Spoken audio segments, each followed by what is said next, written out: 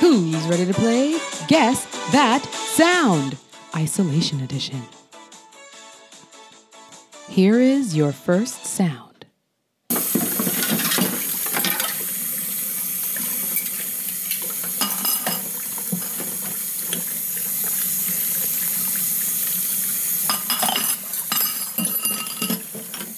Your second sound is...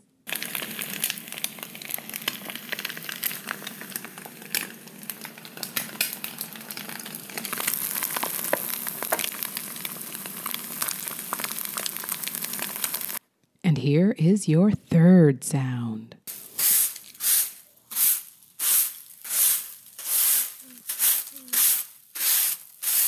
If you guessed washing dishes, sautéing food, and sweeping, then you are very likely doing your own housework during this pandemic. Yes, clap yourselves.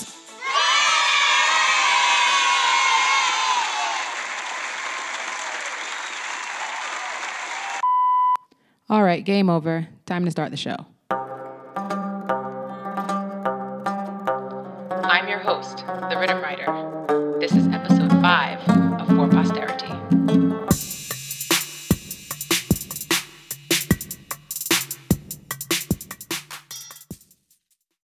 In these COVID-19 days, we are hearing more and more about how the pandemic is unevenly impacting women.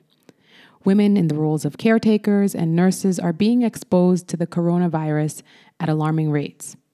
And women in the service sector, who are often your cashiers at the supermarkets and pharmacies that remain open during this time of quarantine, they are also on the front lines, often unmasked and ungloved, as they try to keep their jobs and their national economies afloat. And we are certainly hearing about the return of housework for women who were once outsourcing home chores to a labor force of women called cleaning ladies. This episode pays respect to the women doing the work. I'll bring forth my illustrious guest in a moment. I just need to pay some proper dues first. Housework is nothing new to the Caribbean woman. For that matter, housework is nothing new to the Caribbean migrant woman either.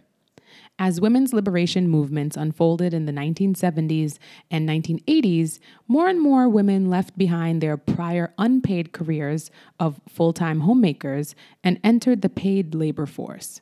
As more and more women went to university to pursue undergraduate and graduate degrees, they delayed marriage, delayed having children, and went into the paid workforce. As more and more women pursued professional development outside of the home, paid opportunities developed for non-familial women to be hired to take up the role of completing the housework and, for that matter, the childcare as well. In the Caribbean, housekeepers who commute to a home daily or live in with the family for whom they care are an invaluable part of women's liberation. It's ironic though, right? In order for some women to be liberated to work outside of the house, other women have to be hired to do their work. I think of this labor and I think of the housework being done. No doubt, I recognize my own privilege in this as well. Still, I think about all of this and I think how ironic, how bizarre, how maddening that if a 21st century woman, a 21st century wife with some economic privilege wants to work outside of her home, she has to hire a woman to care for the housework that she did not.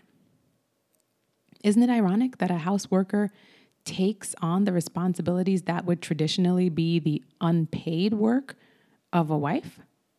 Save in most instances, I suppose, for the sexual aspect. And what happens for those women who must work to care for their families, but have not enough economic or familial resources to secure care for their own children? And what about the women who have no economic choice but to take up housework caring for another woman's children and home at the expense of caring for her own? Ah, boy, it seems that liberation is a complicated reality, and I haven't even really touched on mom guilt. It's too heavy. It's all too heavy. As I said at the start, housework is nothing new to the Caribbean woman. Nor is housework anything new to the Caribbean woman who is a migrant to the borough of Brooklyn in New York City. This is a long-time reality. In fact, 100 years before Nicole Dennis Benn, the Jamaican author that is, before Nicole Dennis Benn's Patsy was published in 2019, Paula Marshall's father migrated from Barbados to Brooklyn, New York in the year 1919. So, in a weird way, and maybe not so weird, reading Nicole Dennis Benn's Patsy reminds me of Marshall's 1983 reflective essay titled From the Poets in the Kitchen. Poets in the Kitchen can be accessed for free online, and I encourage you to take a look at it, read it. It's certainly worth it. Amongst other things, it is an essay that comments on the complexities of being Caribbean women migrants who were hired to be and made their living as housekeepers for white folks in New York in the 30s and 40s. Marshall writes of how women like her mother, that is to say Caribbean women, would cover themselves up to go out to work in other people's homes, other people's kitchens, around other folks' children and husbands. Then they would shed those false identities and false tongues when they return home to their own kitchens. Safe in their own homes, Caribbean women would become poets, speaking in sing-song Bajan, Jamaican, Trinidadian tones and metaphors that Marshall, Paula Marshall that is, found nothing short of beautiful. Paula Marshall's work and memory are fresh in my mind because this African-American Bajan writer, she passed away in 2019, just last year.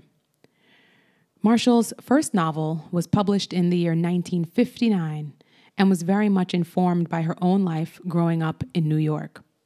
From Brown Girls, Brownstones, to The Chosen Place, The Timeless People, which was published in the year 1969, to the 2009 text Triangular Road, Marshall told remarkable stories of departures and diasporic returns to Africa and the search for a place to fully call home. While I did not ever meet or know Marshall personally, her writing provoked in me a deep curiosity about both belonging and time. She is survived by 9 novels and various essays. May her work forever be read.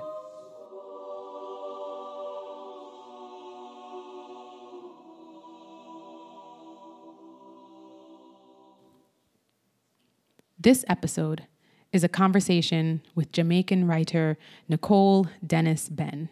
She is the multi-award-winning author of 2 novels, Here Comes the Sun, which was published in the year 2016, and Patsy, that was published in 2019. In Patsy, Nicole Dennis Benn tells the story of a Jamaican woman who feels alienated from herself, from her mother, her community, and even her own daughter. Patsy is also a story that demystifies the American dream as it explores life for a Jamaican woman who migrates to Brooklyn, New York in pursuit of happiness, of love. Patsy is a story that questions what inclusion and exclusion look like and, importantly, what they feel like in Jamaica. It is about Caribbean queerness. It is about the challenges and expectations of motherhood. It's about economic dependence and the exploitation of Black women's labor. In a word, though, it is about home. You know, that complicated place that we find ourselves running to or running from. So, on a sunny Saturday afternoon, I sat down with Nicole Dennis Benn in the heart of New Kingston to talk about life. She had returned home to Jamaica to do her first reading and book signing of her sophomore text, Patsy, at the Kingston Bookshop. Over my ginger tea and her Blue Mountain latte, Nicole and we chatted about the role migration played in shaping each of our identities. And we laughed and we wondered about this complicated question: where is home?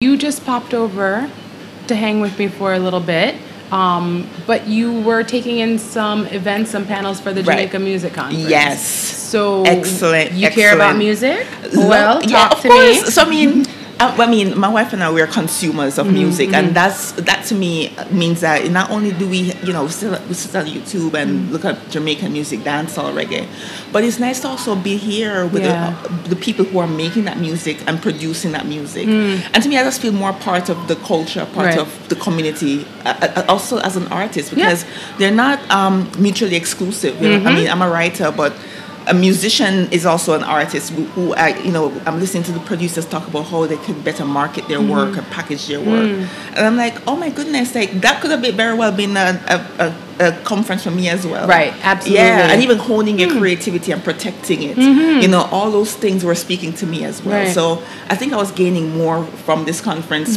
for personal reasons, but also the fact that I was in a community, I was here in Jamaica enjoying the music that I love. Yeah, and it doesn't seem that there's enough of those spaces here in Jamaica for writers, right? And maybe not even for artists broadly, right? So we think about Jamaica and we definitely think about music. Right. But because we're so often thinking about the music scene as the art scene in Jamaica, I think writers like you, writers like me, we have a hard time sometimes appreciating our written work as art. Exactly. Right. So how can that change? What partnerships can there be maybe with the musicians or the music industry that could help us to also think of ourselves as creatives? Exactly. You know? Jamaica has so much to offer. And you're right, not just music. We have our literature. I mean, poetry, fiction, which I do, and I mean even non-fiction, memoirs as well. Right. You know, and growing up in the Caribbean, I felt like I was just that little girl who was looking at it was textbook based. Everything was about the textbook, and that's what all the bookshops carry. Exactly. The bookshops in I Jamaica just carry literally textbooks. passed a bookstore just now, and it was just textbook. Yeah. And I'm like, no, we need to actually change that, knowing that so many of our writers are coming from this small place, this small island, with so much stories. Right. Then they honor us as well as artists as well, doing the work, putting Jamaica on the map. And I feel like that's something that I would have loved to happen. And I think which we're coming back for May. Oh yes, right? Oh yes. That's a start. That's a really absolutely. Good start. No, Pre is definitely going to help to change some of that. And even at the University of the West Indies, we do offer several creative writing workshops. Amazing. And they're always well attended. I love that. It's head off. Listen. Because people have something to say. Everyone has some story to tell. Yes. Let me tell you this. Now, I hope I don't mix up or get it wrong as to who is attributed with this information, but I believe it was Kwame Dawes who had pointed out that the shift away from literature in Jamaica may be connected to the rise of dancehall. Okay? So that in the 90s, the kind of gap that happens, right? So we have all this writing, Michelle Cliff, we have all this writing that's happening in the 80s. Right. And then it kind of slows down at the same time that perhaps the storyteller takes up the microphone, right? So that, so the stories that the dancehall artists are telling. Right.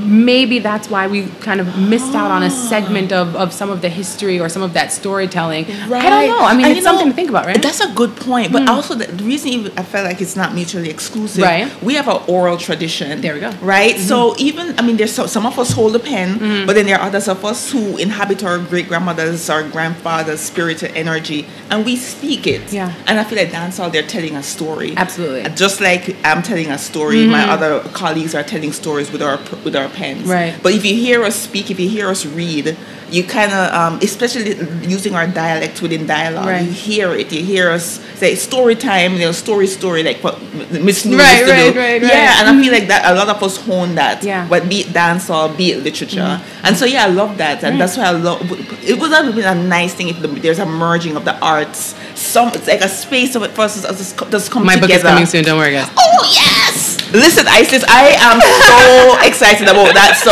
that would be wonderful. Okay. I'm going to hold you to that. No problem. I want to read that. Yes. I got you, girl. Yes. But it's a really exciting idea for sure. And I'm thinking about, again, to the points that we were making in terms of whose work gets developed, but who's also has that kind of local appreciation. Right. And then not just appreciation, but respect, right? How there's ways that we respect the written author, right? The scribal storyteller. Yes. We have a different kind of respect for them than we do for the oral, right? The one who's telling it orally, especially the one who's telling that story orally over a rhythm, right? That we think, oh, there's maybe something less in that, and maybe something more in the other, or vice versa, depending on the audience. Yes. So there's, I think, a lot to unpack with that, but I'm glad we had that moment. And then, again, maybe we can stay in the 90s, right? This whole time period of the 90s, because that's when you left Jamaica, right? Yeah, 99. Okay, in 99, the very tip of that before that the millennium. Exactly. Yeah. So if you left then,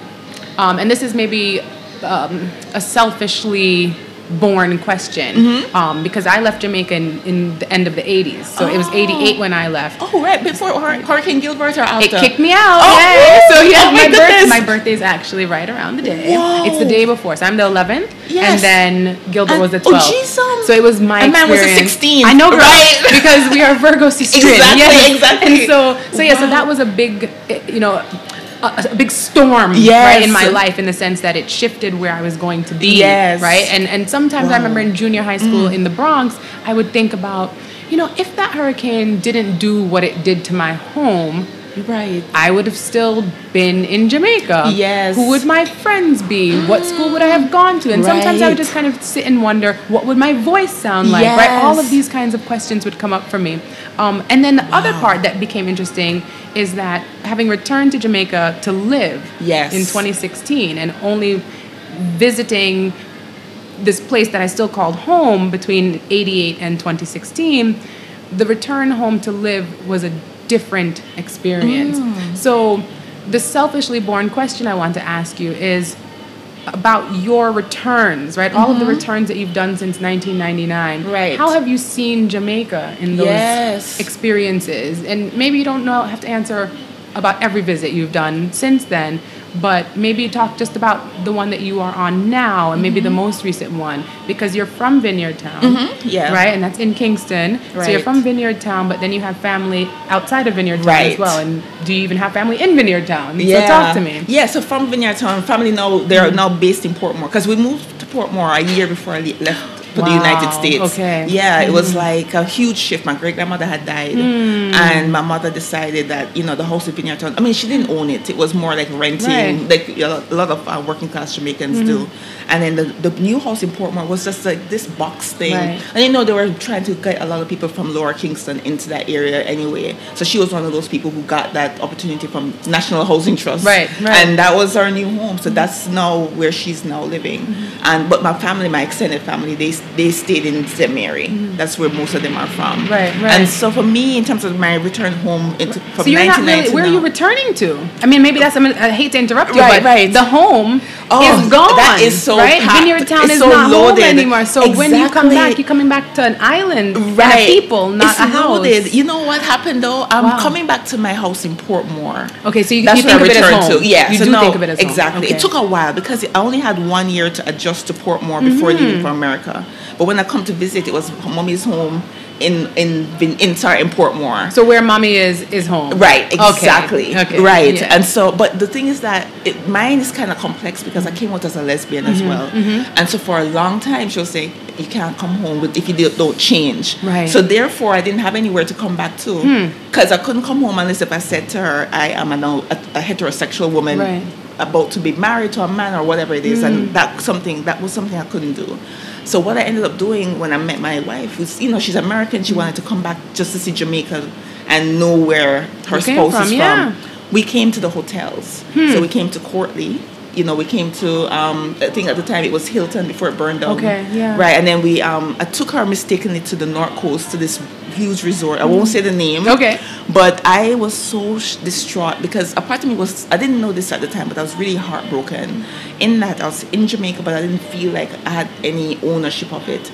And that was also not only, yes, obviously being working class, but also there was something deeper. Because I was like you said, I was returning home, but it wasn't the home, like in my family home. Right. I was just a tourist in my own country. And it didn't sit well with me. And then so when I saw people performing for the tourists and all these things, I'm like, I know you. Like, you're somebody, I could have gone to school with you. I could have seen you as my neighbor. It could be my cousins, they work in the hotel industry. Right. And so it didn't sit well with me. So that was how Here Comes the Sun came about. But the snapshots just kept on happening where I was just ignoring it at first. I was like, I'm visiting home. I'm visiting Jamaica. I could actually take from it, what I will. But I was deeply resentful of why I had to leave in the first place. And in addition to that, when I returned, never feeling that I was being claimed back. Not only my personal home with my family, but also in general. Right. And that was really, I guess my writing was therapy for me, because writing brought me back home. It's interesting how it was my writing where, I was invited back to like a Calabash in 2016. It was my writing that invited me back to even do the We Change that, we met there as well. And then here now, Kingston Bookshop. And so it's interesting how home has seen my words, my art is what now has helped me to kind of feel accepted again, as this prodigal daughter. Yeah, so. Wow, that's really a beautiful story, right? I mean, a beautifully complex story. And really, I mean, yes, you're saying that your words and your writing brought you back, but when anyone reads your work, you see that in your writing, it shows that you never left. Right. That Jamaica was always just moving with you wherever it was. Yes. So it's really a very complex understanding of home, but I think that's how it is for most people, right? You leave one way, and you don't generally return in that same way. Exactly. Right? Life happens outside of that or during that time away. Yes. And talking to some other people that I've met in New York or where have you, I find that we take some of this migration and return for granted, and we don't always consider, number one, why people left, but then number two, and I'm going to underline number two as why people don't come back. Right. And we make assumptions about why people don't come back, that it's, that they find a better place or they've overstayed a visa, as in the case of your Patsy character. But I was talking to someone recently, and they were saying part of the reason they hadn't come back is because of the kind of community that they left. Right. It was too dangerous to return. Yes. And that they were not necessarily able to afford, right? And so this does speak to privilege, but they weren't able to afford hotels, right? Where they could return and then stay in a safe space, and they wanted to, but they couldn't. And so that, in a way, the Airbnb market in Jamaica. Oh, that's skyrocketing now. Yeah, that's think a about huge who deal can now. use it. So think about how, if you come from let's say a more dangerous community, you left and went abroad, and you want to return, and it might not be safe for you to return to that community. Yes. You can stay in an Airbnb in an affordable space. But you know what, too? Another thing, too, and you brought up a really good point, because sometimes, too, the mentality that we left with, because home, home is not the same place that you left. No. We're still carrying this memory of home with us, and when we come back to home, the real home, we realize, but where is this place? Right, like the confrontation with reality. Exactly. Yes. So some of those individuals too could have been leaving those same communities, thinking, it's still bad. Because I had an incident just a week ago, where I was telling somebody in New York, I love going to M10 restaurant in Vineyard Town, and I just love eating there. And he's from Waterhouse area, and he's like, "What, Vineyard Town? You eat in a restaurant in Vineyard Town?" And I was like, "Of course. I mean, that was where I was born and raised, but at the same time, I would never have thought of an M10 in Vineyard Town either." Then. Right? But it was me coming and experiencing the restaurant, experiencing it in my backyard, that I was able to say to him, there's a cool restaurant in Vineyard Town. And he's like, he has to visit Jamaica again to see it. That change. There's so many changes taking place, right? Exactly. On the roads. I mean, it's not just the changes that are taking place for the tourist industry. But there's changes taking place here for people. I think the Planning Institute of Jamaica. I think their slogan is to make Jamaica a place to live, or a great place to live, or a better place to live, and raise families and work, right? To do all these livable, happy, satisfying things by the year 2030. That would be good. Can we do it? Also, I think so. All right. I think so, because there is because one of my biggest, I always say, I was resentful for the reason I had to leave. Because when I was in school, I did Lower 6 at St. Andrew High, and I felt like at the time I didn't feel like I could have gotten the opportunities. Had I stayed in Jamaica, I don't even think I could have been a writer. I don't think, at the time I didn't think I could have risen above my working class status. One, we were getting money from America. Daddy was sending money back home, so we were like barrel children. Right. But at the same time, I felt like the work was completely hard in terms of what you have to do to overachieve. You can't be an average student. You have to be an overachiever. And I was not one of those overachieving students who were getting like A pluses and, excellence. At Andrews, we had this certificate, this ceremony that awarded the brightest students these things. And I'm like, I wasn't getting any of that. And so I was saying to myself, oh my God, if I reached to upper 6, which I may never have gotten to upper 6 because I was put on academic probation. And I was like, but how can I get to UWE? Would I even have it in me to pass the A level to get to UWE? And that future was looking so dim at the time. In addition to that, coming out to myself as a lesbian and saying, oh my gosh, but can I survive in this country? Would I be graduating Andrews and then coming to work as a secretary? Looking around my neighborhood, looking at what my parents did, coming and being them. And that terrified me to the point where I fell into this deep depression. And I felt like what I needed at the time, at that age, I was 15, 16, I needed somebody to kind of, I want to say hold my hand, because that kind of sounds kind of like I was a crying baby. I was crying, but you needed support. But I needed support, and that was how. That's what I feel like a lot of our youths need, encouragement. The encouragement to know that you can stay here, you'll thrive, it's gonna get better, don't worry.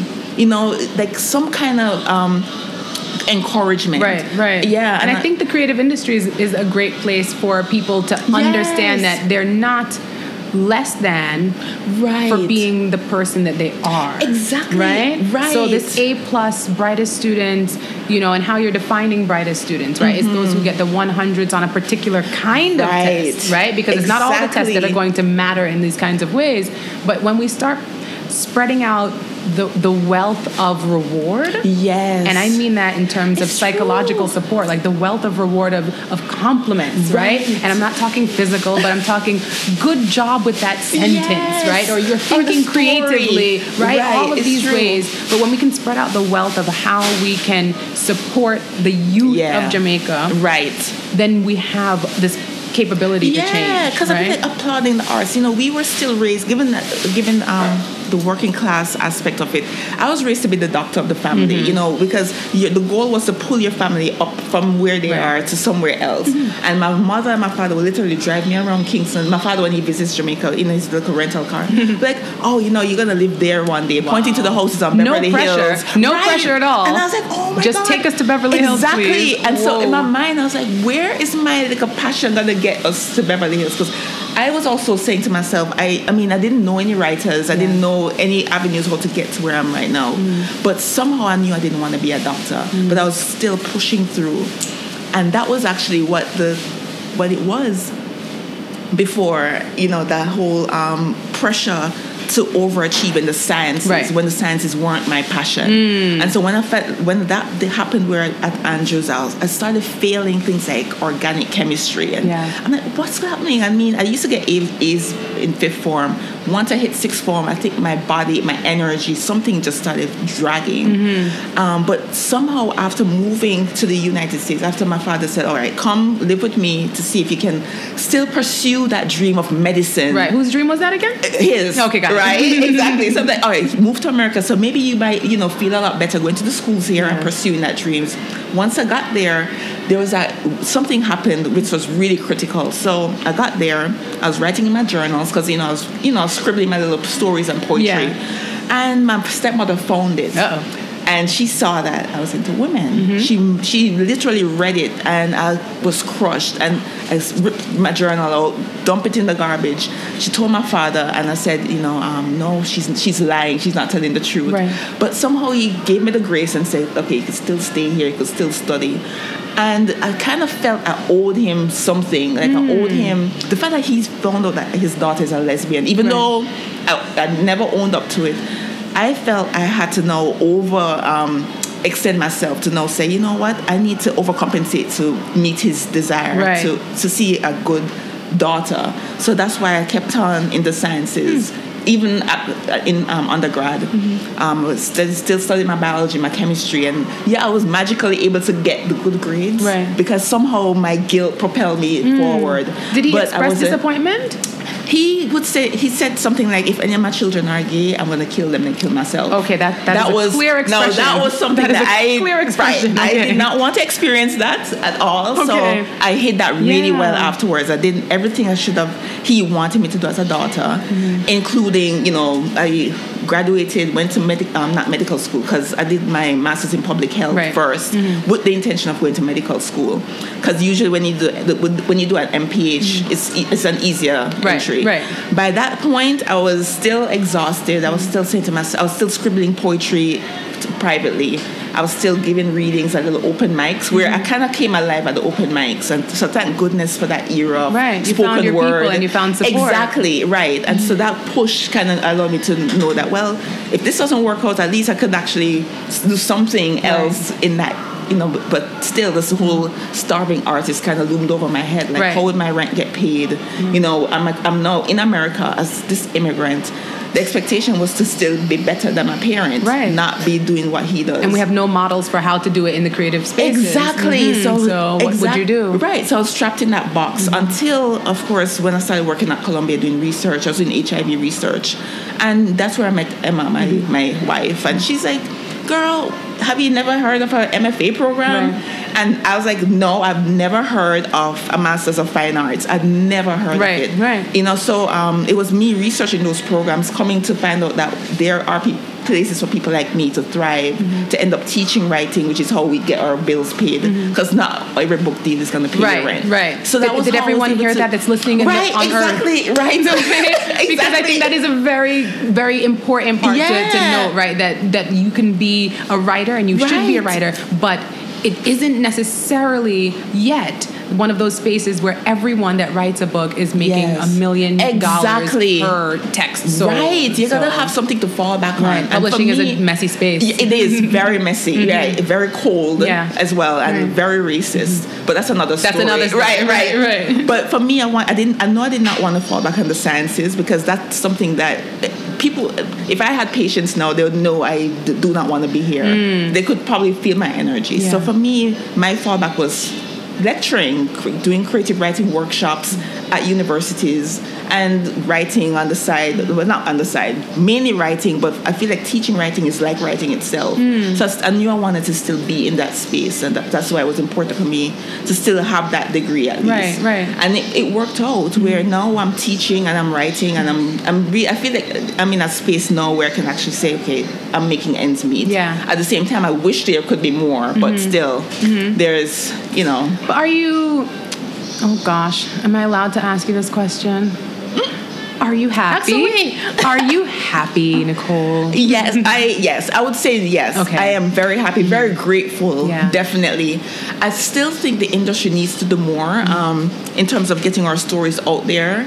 But somehow I can say I lucked out. I was able to get in the door at I don't know how I was able to get through that very narrow crack, but I got in. But then you look around and the spaces that I exist in, I'm like the only one. Right. There's, of course, you have Marlon James, you have who else? Kai Miller. But Kai Miller is more like he's Europe. Right, okay. In American publishing space, is very, very few people of color. Right. And so you look around and you're like, oh, there's Marlon, there's, but who are the other people like coming up? And so for me, it's important for me to now say, let me encourage somebody else. Let me try to put a blurb on their book, so that, they could like say, okay, this is somebody we need to read. So I'm happy personally in terms of like where I am, but in terms of where the industry is right now, you know, I feel like more can be done. Right. So you're focusing some of your energies in that regard. Right. That's really nice. Yeah. Now, another question, again, not sure what your answer might be, but that's why you have conversations with people, is what have you been able to do with some of that guilty feeling that you were feeling right before you left Jamaica, when you were in your father's home in the U.S., and that ball of guilt, let's call it a ball of guilt that you were holding that motivated you through a degree you didn't want. Right. Yes. Where have you placed that ball? Do you put it on a shelf and look at it and say, I'm not going to talk to that guilt today? Has it dissolved? Has it gone into the books? What did you do? It went into the books. That's where it went, because I have a tendency to write, like my writing is how I'm able to answer questions, how I'm able to deal with things that's going on with me. No, most of my writing is not autobiographical, it's fiction, but my majority of the emotions that maybe the reader is feeling is also me. Right. So for example, with Margot, I connected to Margot so much because Margot was able to embody that anger that I felt. Like, how can I exist on this island and get my pie too, even if I don't have the last name, I don't have the educational background, all these things. How can that happen? And I feel like Margot would speak like how I was able to speak, and Dolores as well. Nobody loves a black girl, but not even herself. I dealt with that for many, many years. Like I had a lot of self-loathing. I'm coming off age, being dark skinned. So Dolores spoke to that, and then Tandy was mostly like the surface, like, oh, she's gonna like rub her skin because that's how in her mind, in her 15-year-old mind, that makes more sense. Right. Patsy, the same thing. Patsy embodied my loneliness, having to move to a place where, yes, I mean, it's sold to you as a rainbow, right? Exactly. And then when you get there, it's not. That's the most just beautiful as hard part, as I think, else. about Patsy, is how much it demystifies that the American dream as such a complicated nightmare for most people. Exactly. And that's really what my heart was saying at the time, and that's really where that was going in terms of how I was able to use that raw emotion and put it in a character. Right. Then you have The Conscience, which was Ras Norbert saying, there's gold buried in our backyard, and that's literally a repetition throughout the novel, because it's true. Like coming back here to again this music conference and interacting with so many artists like yourself, or academics, we have so much gold in our backyard, but because we can't uproot it, because we have no access to it, we leave. And so that's something that for me as an artist, like kind of talking to the people in charge, whoever they are, like, come on, like you can hold these people from leaving by giving us access to that goal. Creating spaces, right? And maybe claiming that access that may never be given otherwise. Right, exactly. So, I mean, there's a lot of opportunity, there's a lot of change taking place in Jamaica, but I think we do need to create spaces for others, as in terms of what you're talking about, and helping other writers to achieve their dreams. But we really need to create those spaces, the sooner the better. Right. Or we'll keep losing people, as we've been doing, since the 70s, right? Right. Where people were just leaving for better opportunities and continuing to do so. I read some statistic that, I'll just say more than 50%, because I don't want to say the number that's much closer to 80%, but a great majority of university students in Jamaica it is understood that they are migrating within 5 years of graduation. So this is still something that is happening. And maybe they're not all migrating, but they're all at least seeking to. Right. That's the understanding, is that there aren't as many opportunities as they would want locally. So that they must leave, but we must start changing that. Exactly, because I have friends that went to UE and they're coming out. I have one friend who's working as a security guard, at the airport, and I feel like she studied English at UE actually, and now she's working at the airport as in security, something she never wanted to do, but felt she had to do because, like my like how I was raised, she's raised with that mentality of having to put food on the plate.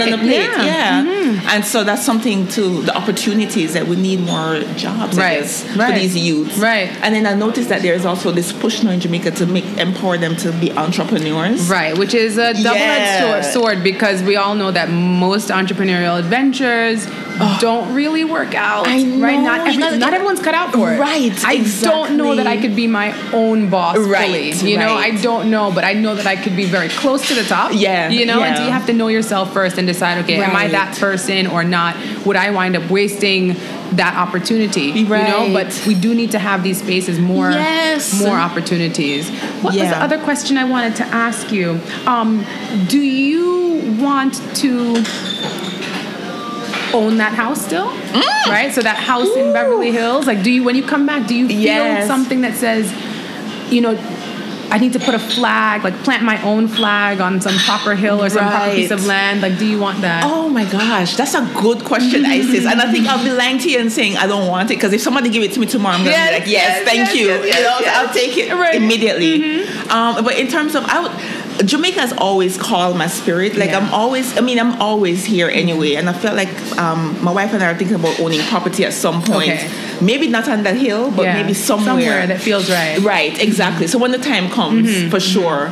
But what I now know is that I will continue coming here, staying in those Airbnb or the hotel, wherever. And maybe Portmore, because we're welcome back now. Okay, right, good. Yeah. Thank goodness. Right, exactly. So, we always have doors open. Yeah. And what I don't want to happen, though, is like, which I've been encountering a lot more in America, is that people would lose family members in their homeland, be it Jamaica, be it Nigeria, be it Trinidad. And their grief is, their process of grieving is just staying away. Okay. Right, and that's something I'm like, no, I feel like my roots are here, and I feel like I want to have it to continue that communication, that connection to home. Yes. Yeah. You talked about Jamaica pulling your spirit, so I'm going to have to ask you now on the record: are you a psychic or an Obia woman? Because when Patsy opens, right, it opens with the reggae boys going off and doing World Cup things. But by the time the book is on shelves, right? It's the reggae girls. Exactly. The reggae girls are in the Women's World Cup, and I'm like, yes. Did Nicole Dennis Ben foresee this? I never foresee this. In fact, when I was here, I would never even have thought there would be a reggae girls. And the fact that they were doing so well when the book hit the bookshop that same weekend. It was perfect. Yes. And I wrote that email to my editor. And I was like, look what's going on. And I sent her all the New York Times articles about the reggae girls. And she's like, wow. And then drop Patsy in there right there. Right. Maybe True Spirit was was right there calling it together. That was beautiful. I said, this couldn't have been written any better to have this moment right here where it comes full circle. Yes. So in fact, a woman in New York City, she came to my reading. She's like, I'm going to pass your book off to one of the mothers of the reggae girls. I think she was a goalkeeper or something. Yeah. I mean, I feel like that little, I don't know, the universe always aligns to make things happen. So I think it's the right time. It really does. Yeah. Can I just ask you about the attendance that you have when you do your book readings and your book readings or your workshops, whatever you're having in the U.S.? Who are your audiences? So the readings, many people from all walks of life. Diverse, men, women, diverse. White, black. Yeah, men, women, Caribbean, white, black, Caribbean, non-Caribbean, Asian, Indian, everyone comes. And Patsy especially, because I think Here Comes the Sun who opened that door, and I think my readers followed me from that book.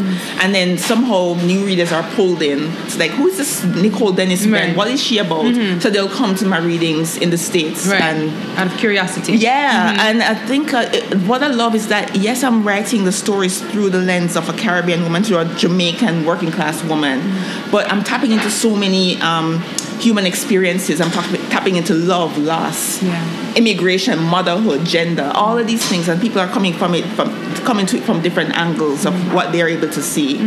People would say, "Oh my gosh, I was that girl who was that child who was abandoned."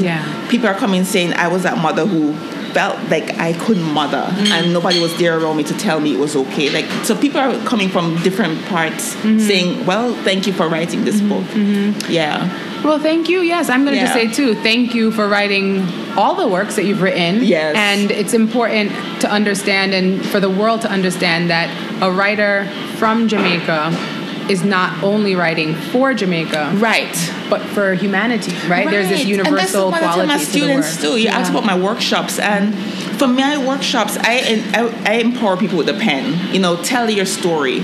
Characters, if you're going to write a character and it's somebody who, I mean, we write what we know first, but then you actually have to put our characters who exist in a vacuum. So if you're coming from a different angle, a different culture, or your characters from a different place, like ethnicity, write that person as authentic as possible. And so that's why for me it's important that characterization is the first thing you talk about in a workshop, because when people can come not only to the page itself, but to that individual, that human being on the page, that's when they're going to be able to transcend their own understanding of the world and empathize with somebody else who might be different from them. Absolutely. Yeah, and so it might not be memoir time yet for you. Right. But no, not yet. What do you think the world, the listener, anyone that might pick up you know, a piece of paper written about you by you sometime in the future, what would you want them to know about you for posterity? What would you want future generations to know? Ooh, about me? That's a good question, Isis. And oh my if you goodness. could frame it or phrase it as an I statement, as opposed to I want them to know this, but I what? I was not always Nicole Dennis Ben. I like that would be the first sentence, probably. I like it. That might be the only sentence. Yes, that's enough. Yes, you know, definitely. I like it.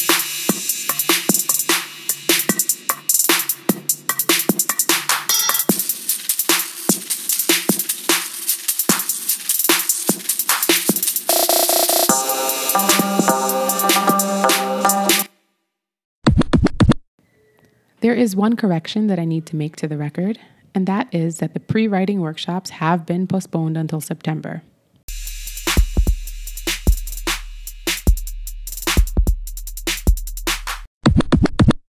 Are you following me on Instagram at rhythm.writer? And are you following me on Twitter at Isis Samaj Hall? Perfect. See you there.